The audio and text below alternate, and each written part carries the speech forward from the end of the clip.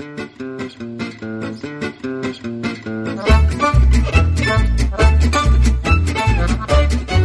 right, here we go. 17 February at 8:15 in the morning. Thank you so much. You've done it again. Very good. You found us, downloaded podcast from Italy. This is our third podcast in a row with only a 10-day break. Whoa. We'll see if that becomes a habit. Don't get used to it. Do not get used to that. What is today? Monday morning. Everything starts on a Monday. So here we go. Monday morning. Beautiful sunny skies out today. Too warm, much too warm. It's going to be a beautiful day again. I know we sound miserable. It's going to be another beautiful day. No, we're not. Well, I always complain about the weather, but it's just been spring's here much too quick. It's been 15 on average every day. Yeah. Some days warmer, some days a little bit cooler, but it's way too nice and too dry. Too dry. Saying it. All the fruit trees are starting to blossom. We'll get into it in a little bit. But my name's Jason. There's Ashley. Together, we live at Cacamone. He's a little tongue-tied this Little morning. tongue-tied. La Tavola Marche is the name of the place where you can find us. And Cacamone is the name of the house. Name of the house. And we live a beautiful life out here in the middle of nowhere in a little teeny town called Piobico in Italy. There we go. So, back. Weather. Yeah. We talked before about Coldiretti, the farmers union, and on the news, there's been a lot of Coldiretti talk because everything's early from the fava, which should be coming up more in March, April at the very earliest. End of March, yeah. To artichokes. Artichokes. We seem to get artichokes throughout the winter, but not like this. Not in February. Not like this. What else? The strawberries are here. Strawberries, asparagus. It's crazy. So, and you say, well, that's great. No, it's not. It's bad. It's not good because we will get a hard freeze, which means that all the trees that are blooming will lose their blossoms because of the freeze. Our plum trees are swelling, and we've found the first blossoms the other day. It's like, oh no. So this was a few days ago. So we're not even half of February, and we're probably 4 to 6 weeks ahead of where we should be, and dry. We've only had a couple of centimeters of rain this whole time, which is crazy because if you've watched the news, Europe has been getting pounded, at least Western Europe, like the UK, Ireland, into Belgium and Holland with terrible storms, but not down here. We did get a hit of the tail end of the wind. Yeah, we did get wind. Yeah. So that kind of compounded the dry problem as well. But the wind took the cover off of our greenhouse. Our brand new greenhouse, which has no plants in it yet, had the cover ripped off before we could use it. We didn't want to tell Gaji because he kept telling us, don't put up the roof yet. It's too windy. And we're like, oh, old man, you don't know what you're talking about. We did it right. Well, it ripped right off. And no damage, thankfully. A couple little tears, but nothing bad. And we put it back on yesterday. So Gaji was none the wiser. And we can play it off, but we are looking better for the greenhouse. Jason's got some ideas and some leads on the tables and things he wants to use in the greenhouse from a new site that he's addicted to. Oh, man. Facebook Marketplace. So I was on there looking for groups for like sharing some of our posts and stuff like that. And I came across Vendo Tutto, selling everything in Pesaro Urbino, a private group for selling literally everything in our province. And I was like, oh, this is great. Let's see what we find on there. I had no idea the rabbit hole Jason would go down. This is ridiculousness. Now, you'll come across real things like a motorcycle and like cars at decent prices, tractors, farm equipment, that kind of stuff. And then it gets weird. Not weird as in like weird stuff, just, kind of, one light bulb. Who the hell's selling one light bulb? But it's a box for two, so one is missing. One is missing. Just one light bulb.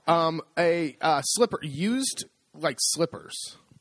Used like bath towels and stuff that were two bath towels just laid on the floor, like taking a picture of them, like they look crusty. It was just like, what is on here? So then I thought, is this like some? Of course, my mind goes to like, is this the macabre? Yeah, is this like a like the signal, like some kind of signal. Yeah, put a light bulb up and it means something different. So I started doing some investigation.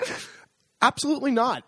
No, the guy who's selling it was friends with two other people I know from Piobico. He lives in a town over. He's just selling a light bulb.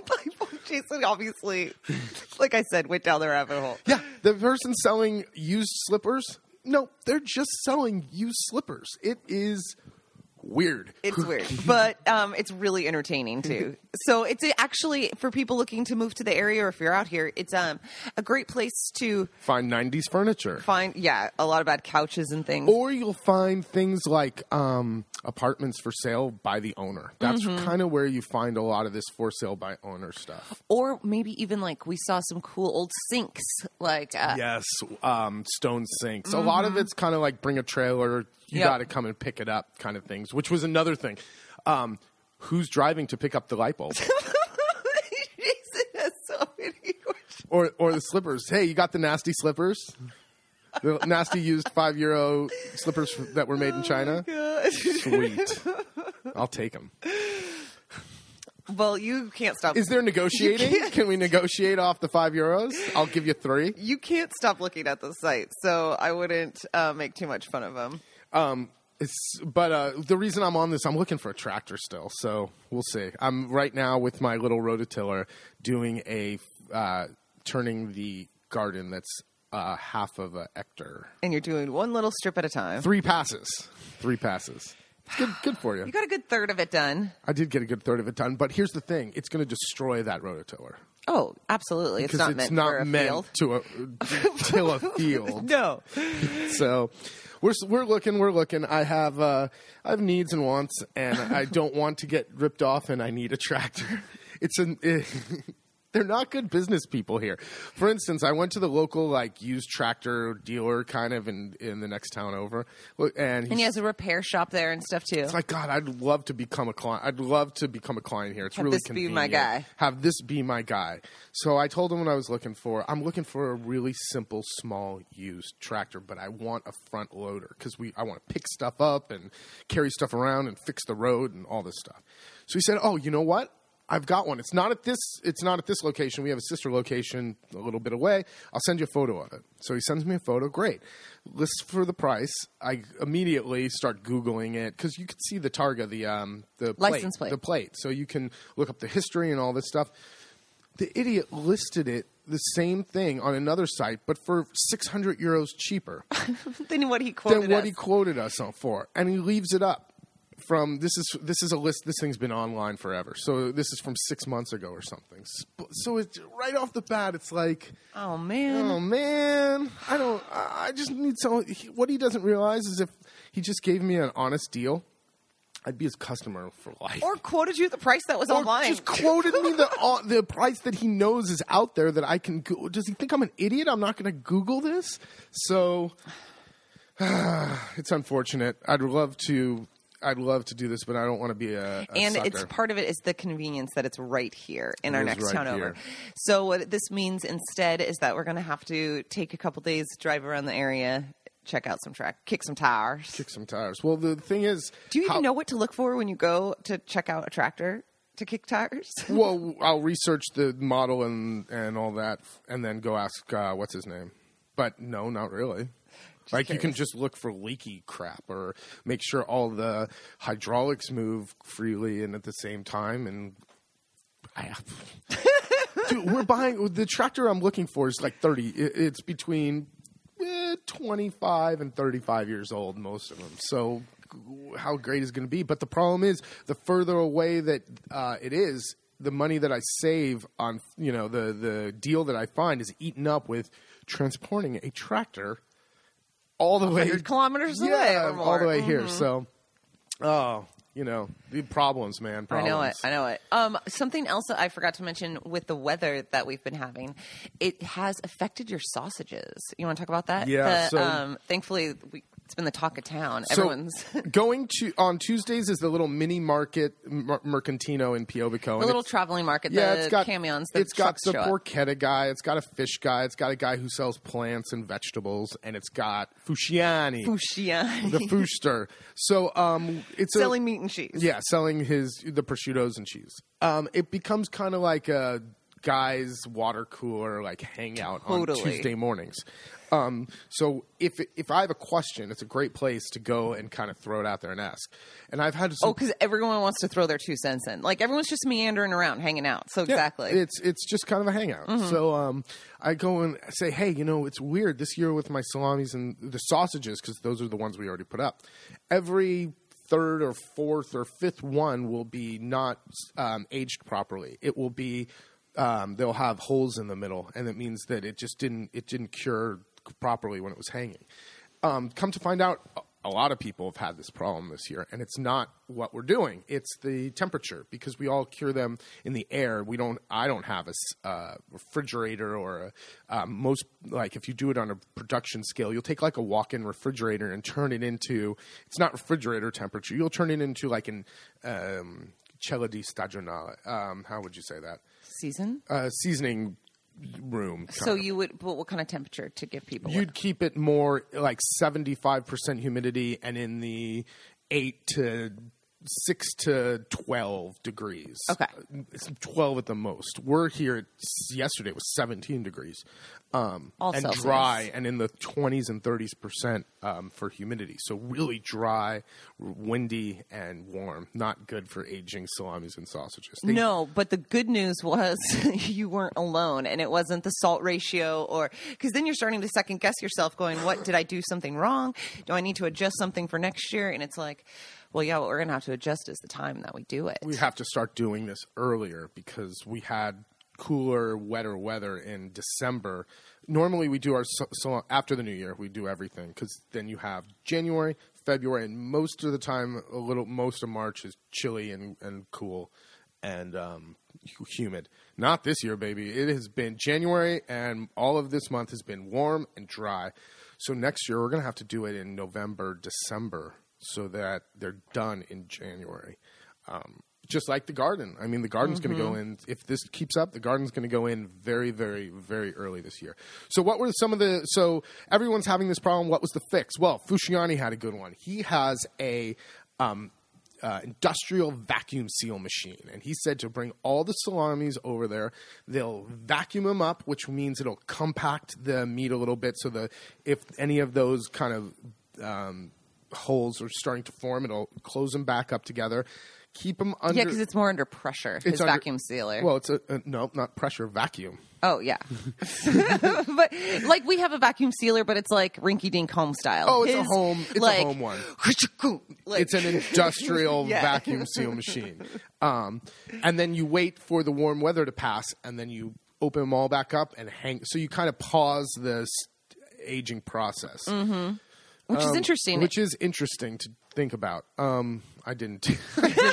Gaji said no.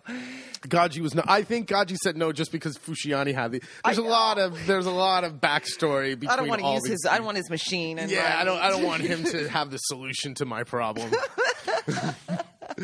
So we opened up one the other day, one of the salamis, and what's happening is the first, I would say, third of the diameter of it. Or I'm sorry, think of the round of the salami. When you cut it open. The outside third is aged properly. You could tell by the color and the feel of it. But what happened is it's supposed to age all together. So it's creating almost like the dry air and the higher temperatures are creating like a skin almost.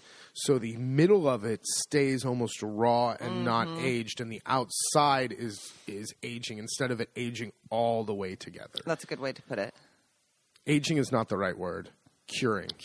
There you go. No, but that was a good explanation. So when you cut it open, you could see there's like rings like a tree. Yeah. There's an outer ring and an inner ring, and the inner center is more pinky and soft, and the outer part is that deep red salami color. It's not even red. What would you call that salami color? Yeah, but I know what you mean. Yeah. It is dark. So C'est la vie. 150 kilos of meat down the shitter. I hope not. Do you think that's how much we'll lose? I have no idea, babe. It's going to be 17 degrees again today. It's not going to get better. It's not going to. We've been really busy though in this nice weather, trying to make hay while the sun is shining and doing some outside projects. Last time we talked, we'd done the burn on the hill and some of that, and we built our salad box that we said we were going to do with the leftover wood from the picnic tables that came together in a cinch, surprisingly, and that's ready to go for salads and carrots, and that'll be up here. That's up here right by the patio. And we also took down the tetanus shot waiting to happen. The children's play equipment. Okay, so we found. These old houses have hysterical plans and things when you look through old drawers and you find not only the plans of the house, but when they have projects and submitting these projects. You have to have an architect make a architectural diagram of everything, and it's just a waste of money for children. Jungle gym. Yeah.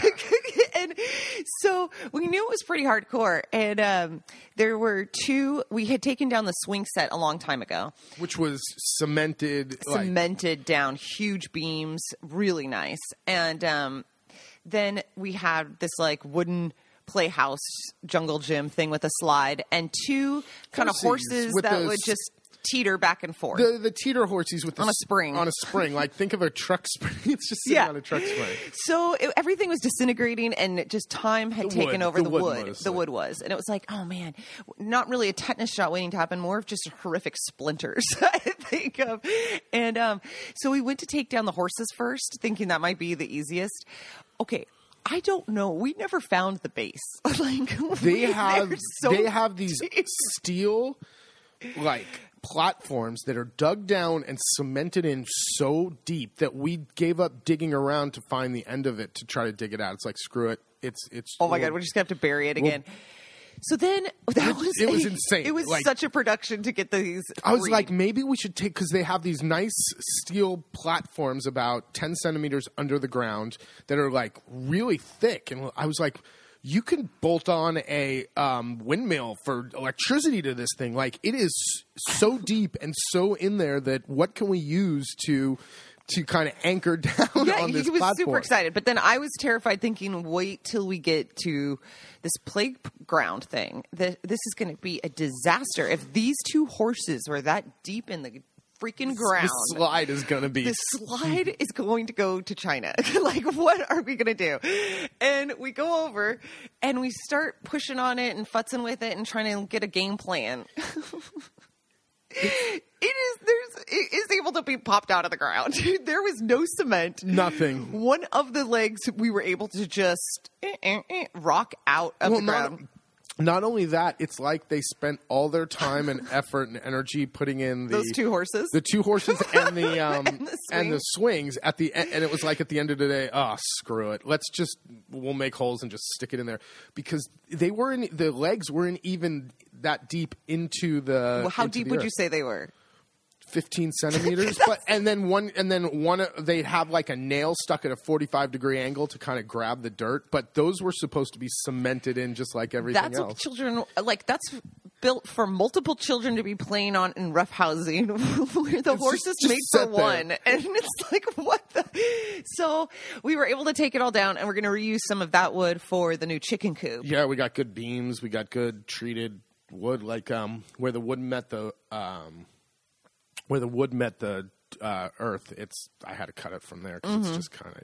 But otherwise, these are solid, treated hardwood beams. They're nice. And speaking of the coop, last night we did the midnight shuffle and boxed up the chickens. It's best to move them at night because they're asleep or tired on their perch, and Jason can just go in, kind of pick them up, put them in a box, and for the most part, we have 13 in our coop, so it starts to get a little rowdy once they're moving around. But if you only had 3 or 4, it gets really easy to move them. And we took them over in the cloak of night to Carolyn and Luke. 6:30 in the evening. 6:30. I was like, should we do this at 8? And Jason was like, you will be in bed at 8. Are you kidding me? She's like, should we do this? When have we ever done anything at 8 p.m. this time of year? No way. As soon as it gets dark, we're boxing these chickens up and throwing them over and we sound so lame, but they are now over there at the Hen Hotel, nice and dry and warm, and now we can start the takedown of the coop. Yeah, today's easy day. Today's the easiest one. Demolition. Yep. It's easy to go in there and just rip apart the coop with a sledgehammer and crowbar, pry bar. The part it's going to get more difficult after that. Exactly, the building. Well, the building and the figuring out the water plan. Oh yeah, you realized you're not going to be able to do the drainage you thought you could do. No, There's too much runoff. I wanted to put a French drain to take away the water, but the more research I do, a French drain takes away underground water, and we have just a river. We have underground and above ground. So what I think we're going to do is put in one of the those big cement grate things at the corner, and then a line along the wall.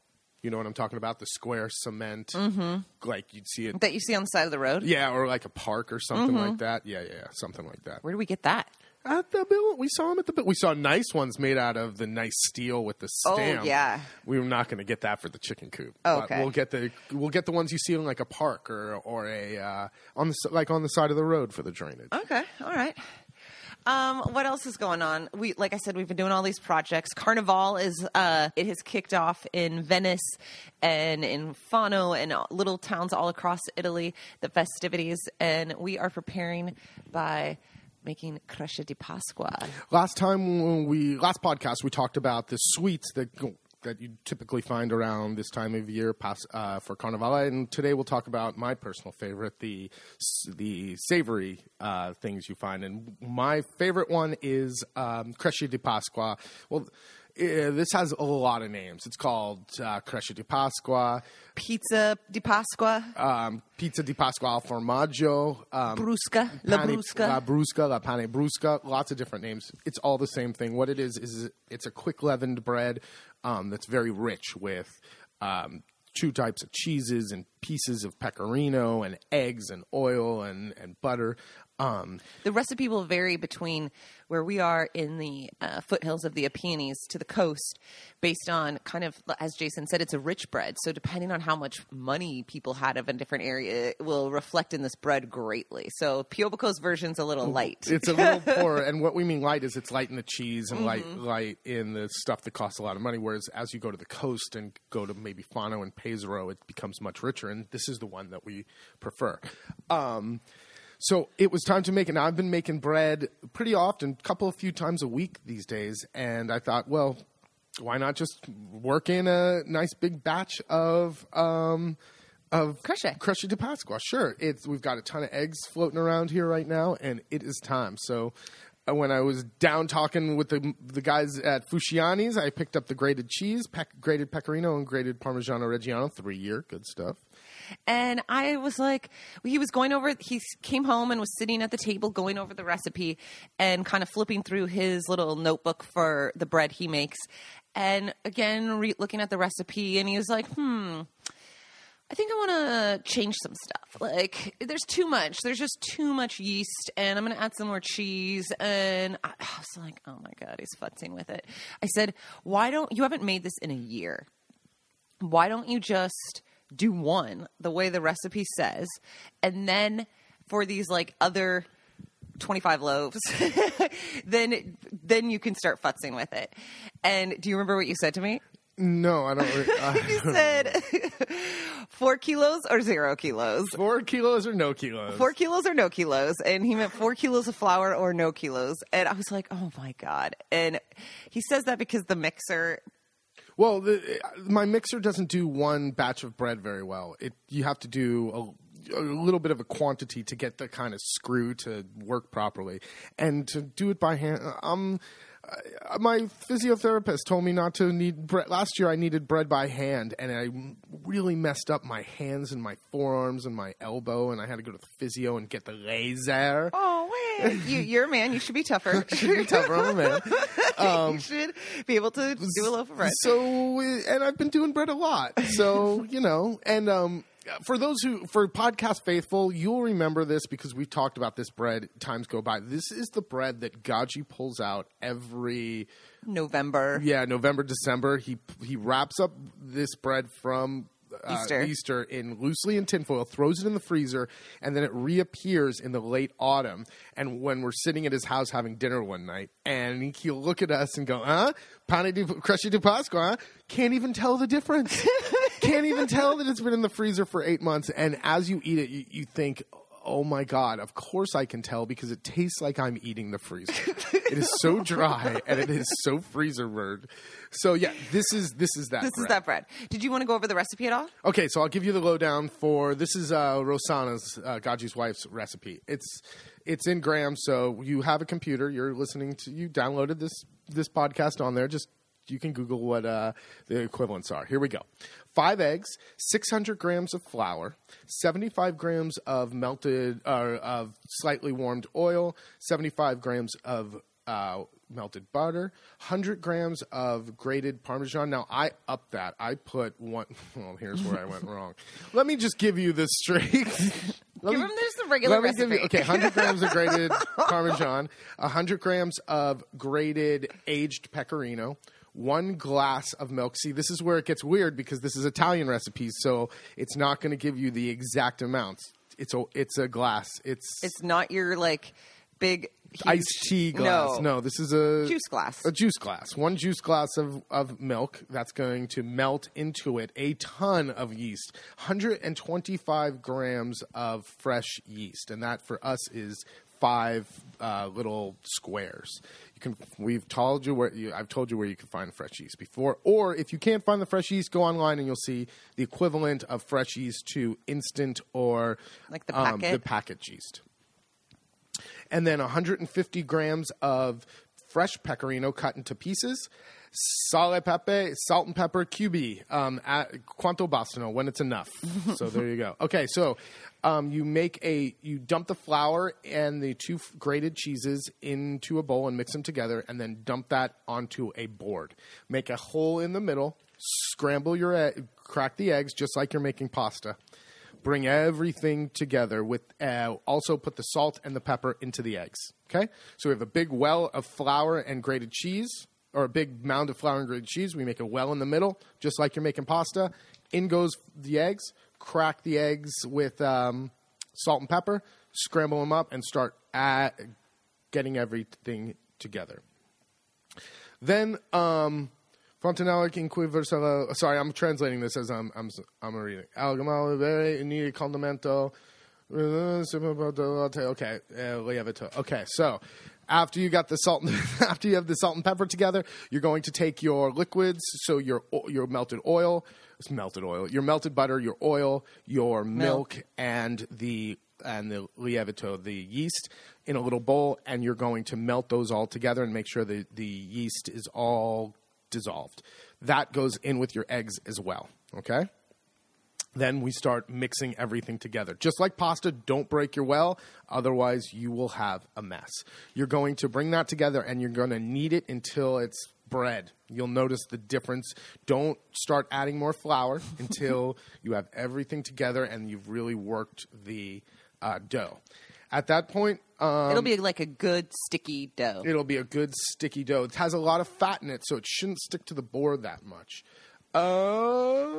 Pecorino fresco, fire leviton, okay, yeah. So once it's all kneaded up, put it into a bowl, let it double in, cover it, let it double in size. With all this yeast, it does not take a long time. Couple of hours at the most, few hours.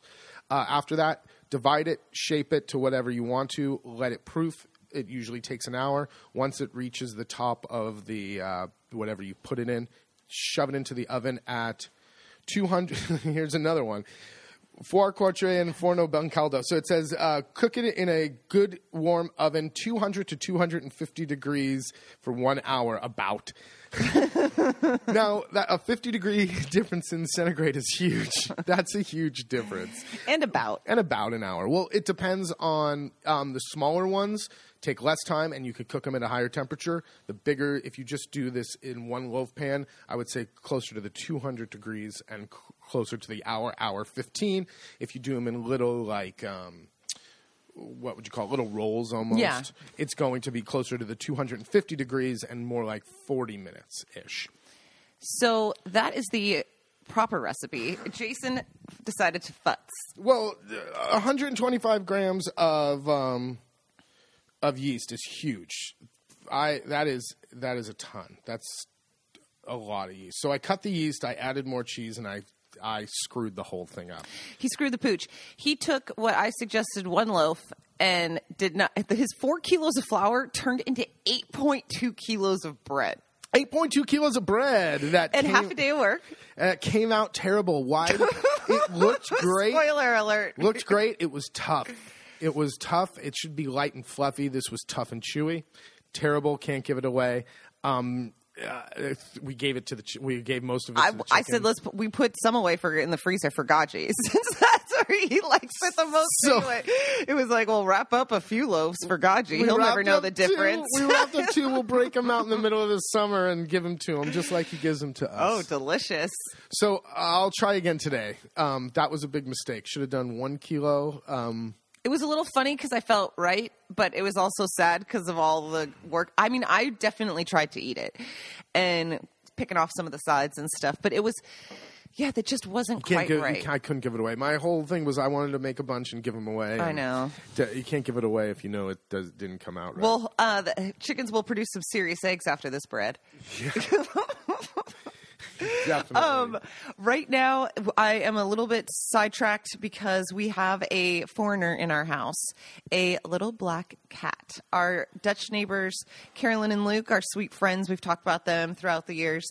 They normally go away in the winter for a bit of time, and normally we take their dog, Soom, but he passed away over the summer, and they have a little black cat. So being gone for over a month, we thought, well, we'll bring the cat over here. We've got 6. How hard could it be? Well, to introduce him to our cat gang, well, our cats they're independent. They're inside cats. They kind of do their own thing. If you're here in the summer, you probably won't even see them really because they're just kind of out. But they are like a freaking squad. They are a rough and tough gang. They protect this house. They're militaristic. And individually, they're sweet as sugar. Mm-hmm. Together, they're assholes. They're just... again, they are... Yeah, they are throwing down. So we are trying to introduce this little sweet cat to the rough, tough 6 that we've got. And trying to feed them together and some of that. So it's going to be slow and steady. Yesterday was day 1. It did not go great. No, I tried to push things along too quick. So we wanted to sit there. We have the little black cat in the carrying case with her blanket over it so the cats can come up and smell. And everyone looked like they were pretty curious and not threatened, and no one was making noises. So I thought, all right, let's open the thing and see what happens. Big mistake. Big mistake. The boy cat out of all the cats came over, looked so sweet, and then just sounded the alarm for the rest of the cats to come. And then it was a free for all. But hopefully this will go smooth and there won't be too much damage involved. What else has been going on these last couple days? We've been doing the projects around the house, and then we did a little fun house hunting. Not house hunting. We're always looking for what we call our forever house.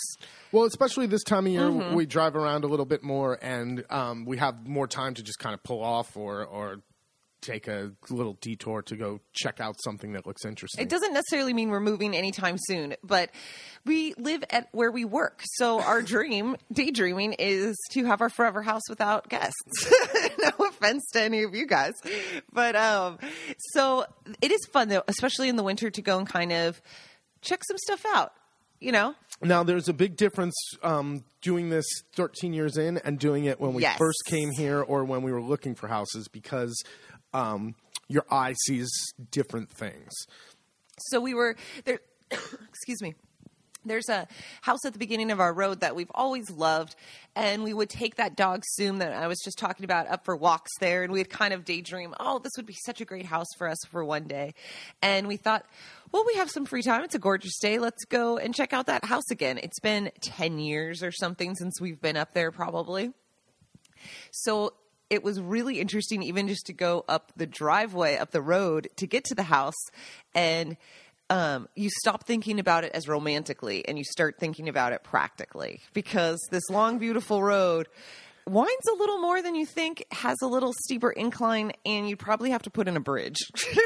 Yeah. And all of a sudden you start thinking, before you even get to the house. Exactly. You're spending money. Yeah. As soon as we turn off that road, and it's basically their driveway through a field, and you look at it and you're like, okay, this flat part isn't that bad. And then you get into the muddy part and you're like, oh shit. There is all that water coming off this entire field that runs right across this road. That's going to be a thing. That's going to be a thing. Okay, we're not even at the door yet. That's going to be a thing. That's going to cost them serious. Jason's like, do you know how much this will cost? I was like, we're not even to the house yet. He's like, I know. Then as you get to the final part, the inclination to, and this is all gravel, and it's gravel's being kind. This is a white road. Yeah. This is a old dirt. Yeah. There's no gravel on it. The inclination, the last 30 meters to the house is really steep. Mm-hmm. And that's going to have to be paved, or you're going to have to change the way and put a curve into it, because you will not get up that part with a regular car. So again, we're not even to the front door. Yeah. So we get to road build. So much for a romantic walk already. I was like, good God. We get through, just go with it. So we haven't gotten to the front door yet, and it's like, all right, well, we get to figure out what it costs to rebuild 400 meters of road. Next. Let's keep going. Does that include the bridge? No, it does not include the bridge. So then we are friends with this family, so we're not breaking and entering, even though I kind of enjoy doing that too. But we are able to kind of walk around to try and figure out where would actually be the front door. We know where it looks like it should be, but it's not. It's on the other side of the house. So we walk around, and the gate's closed, but easy to open, no lock. Some of these old farmhouses are smarter to just leave it unlocked than have someone break a lock to get into. For nothing. There's nothing in there. And so we come into what would be, in my fantasy, like a great room. It's the stall. It's the stalls. And it's so cool because the trough runs along the whole side of one of the walls. And it's a stone trough that the cows and it would have been the cows for sure, but the animals would have eaten out of. And the floor is actually pristine. The brick floor is fantastic. Huge, massive wood beams that look great, dark wood. And then but before you can even see the troughs, the whole room is just filled with wine barrels. Wine barrels in just the metal part that holds the strapping that holds them together, with the planks piled up, big, huge ones that are still together. Mm-hmm. Just interesting stuff. I had no idea they had so much winemaking equipment up there, like all that wine stuff. And then you're walking around so that is exciting, and you get kind of like this, oh God, look at all this. This is so incredible. But then you start thinking, wait a second, where's the fireplace? Not in the stall. Not in the stall. You got to go around to the other side of the stairs through two doors to get to a tiny room. So that's in these farmhouses, they would make a tiny room with a giant fireplace. It's these little narrow room, like enough to put some chairs, and the room is small, so it heats up really quick. But it's just you sitting in front of a fire. Yeah, there's nothing else. So it's like, what the hell? What do you do here? So then it goes, well, how many walls can you start knocking out? Knocking out of here, because the deal out here is you can do whatever you want to the inside, but you can't move a window, you can't move a door, you can't move any of the outside look. So the downstairs already is like, okay. Oh, and Ashley's putting a really rose-colored glasses on this. This is not a habitable structure. No, but this is where Jason and I differ. This is the hysterical discussion of what is considered a ruin. Because in Jason's mind, that's a ruin. Yeah. There is no bathrooms in that entire place. There is no plumbing. There is no water. There is no electricity. There is a roof. It doesn't leak. But you can't live there. No, that is a they will tear call- down. Oh my God, I think they would not call that a ruin. Babe, I through know. the side of the main back wall was a gap, a crack that had to be 10 centimeters wide. Put a little plastic wrap over there. Little Yeah. stucco over that one. Little stucco.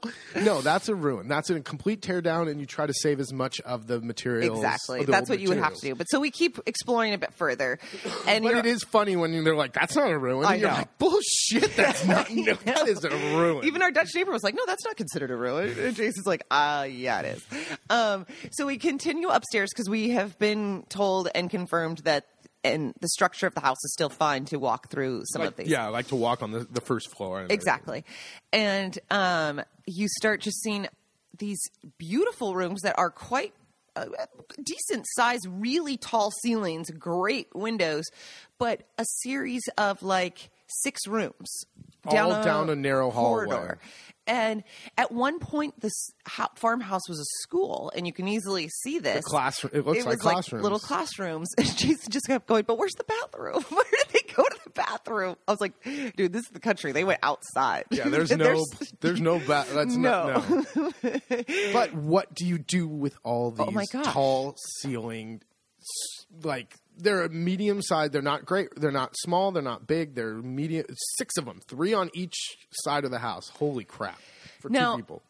Some of the shutters are still there haphazardly. It's kind of cool. The last true inhabitant was a bull who lived there. Now it is run by some owls that shoot us out into Jason. One little owl was like, "Was that an owl that came flying out of there?" And Jason was on his way out the door. He goes, "Yeah, the mama's back there too. Let's go." It's like, we got to go. But there's so much. So it's this is also why it's a teardown. I mean, the amount of fecal matter that is on the floors and things like that is like someone I posted a picture and someone was like, "Is that just bird poop on the floor?" And it was like, "Yeah, but you see past that really quick." Yeah, but here's what you look past. Here's why I said at the beginning. This is with different eyes. Mm-hmm. You see the beautiful arch. Ashley still sees look, there's a trough, and look the arch, and I'm like, look, there's 350 square meters to restore here, and that wall has a crack, and there is no power. There's no electricity. Show me the electricity pole that is bringing power here. No, it's a tear down. Holy crap! 2 years in asking for permissions, and then 2 years to rebuild it. First we have to build the road. That's what I was just gonna say. So it is. It's fun. I love going and looking at these places, but sometimes the reality check does set in, and you go, "This place I've kind of fantasized about for years maybe isn't really what's going to be right for us." No, I'd rather have a smaller place with outbuildings, like places to like a garage, like a workshop kind of place, and a big great room for where the kitchen and the office is together, and less square meters. I'd rather have smaller space but done nicer than a giant house like that. And it's like, well, 3 of the 6 rooms are finished. Well, and because honestly, a huge percentage of the year you're outside. Yes. Spending all your time outside is so nice. Then when you're inside and it's the winter and cold, you don't want to heat so much space. So you only do want to have that little fire room corridor. But a little bit more what than I that. mean. I know. But you don't want to heat so much. So it's true. We do want something smaller. We did also see a property that was on the marketplace on Facebook and thought, hey, it's in Urbana. Let's just drive by the next time we're near it. It's kind of cool looking. And this place was fully restored. We weren't able to go inside. There was no breaking and entering this time. However, it was just immediately disappointing because what they don't show you in the pictures is the other side view. You can see Monte Nerone, our big mountain, which was kind of cool. But flip around 180, and it is the Zona Industriale. 2 podcasts ago, we talked about how great it is. I know. The Zona Industriale is great to go to. Don't live across the road from it I don't because I don't want to live across the road from the Zona Industriale. So I know. that was as soon as we got out of the car. Exactly. It was like, As soon as we got out of the car, Jason turned around and you can see everything and hear it, and he goes back in the car. But let's just you can walk around if you want, but I can hear machinery going, and that's not happening. Plus, you want to be able to pee outside. Oh, you could pee outside there. We were way back. I just couldn't listen to the trucks and the I know. and all that. There was definitely peeing outside was fun. It's the cool thing to do in Italy. All right, what else we got? Otherwise, I got more of a garden to rototill by hand. I think it's time to get back to work. Yep, we got everything checked off the box. All right, bring us home. Thank you so much for listening to our podcast from Italy. You can find us on latavolamarche.com, Facebook, Instagram, all at La Tavola Marche, LATAVOLAMARCHE. Shoot us a message. Ask us any questions. We hope to see you out here. I know we forgot the questions. Sorry about that, guys.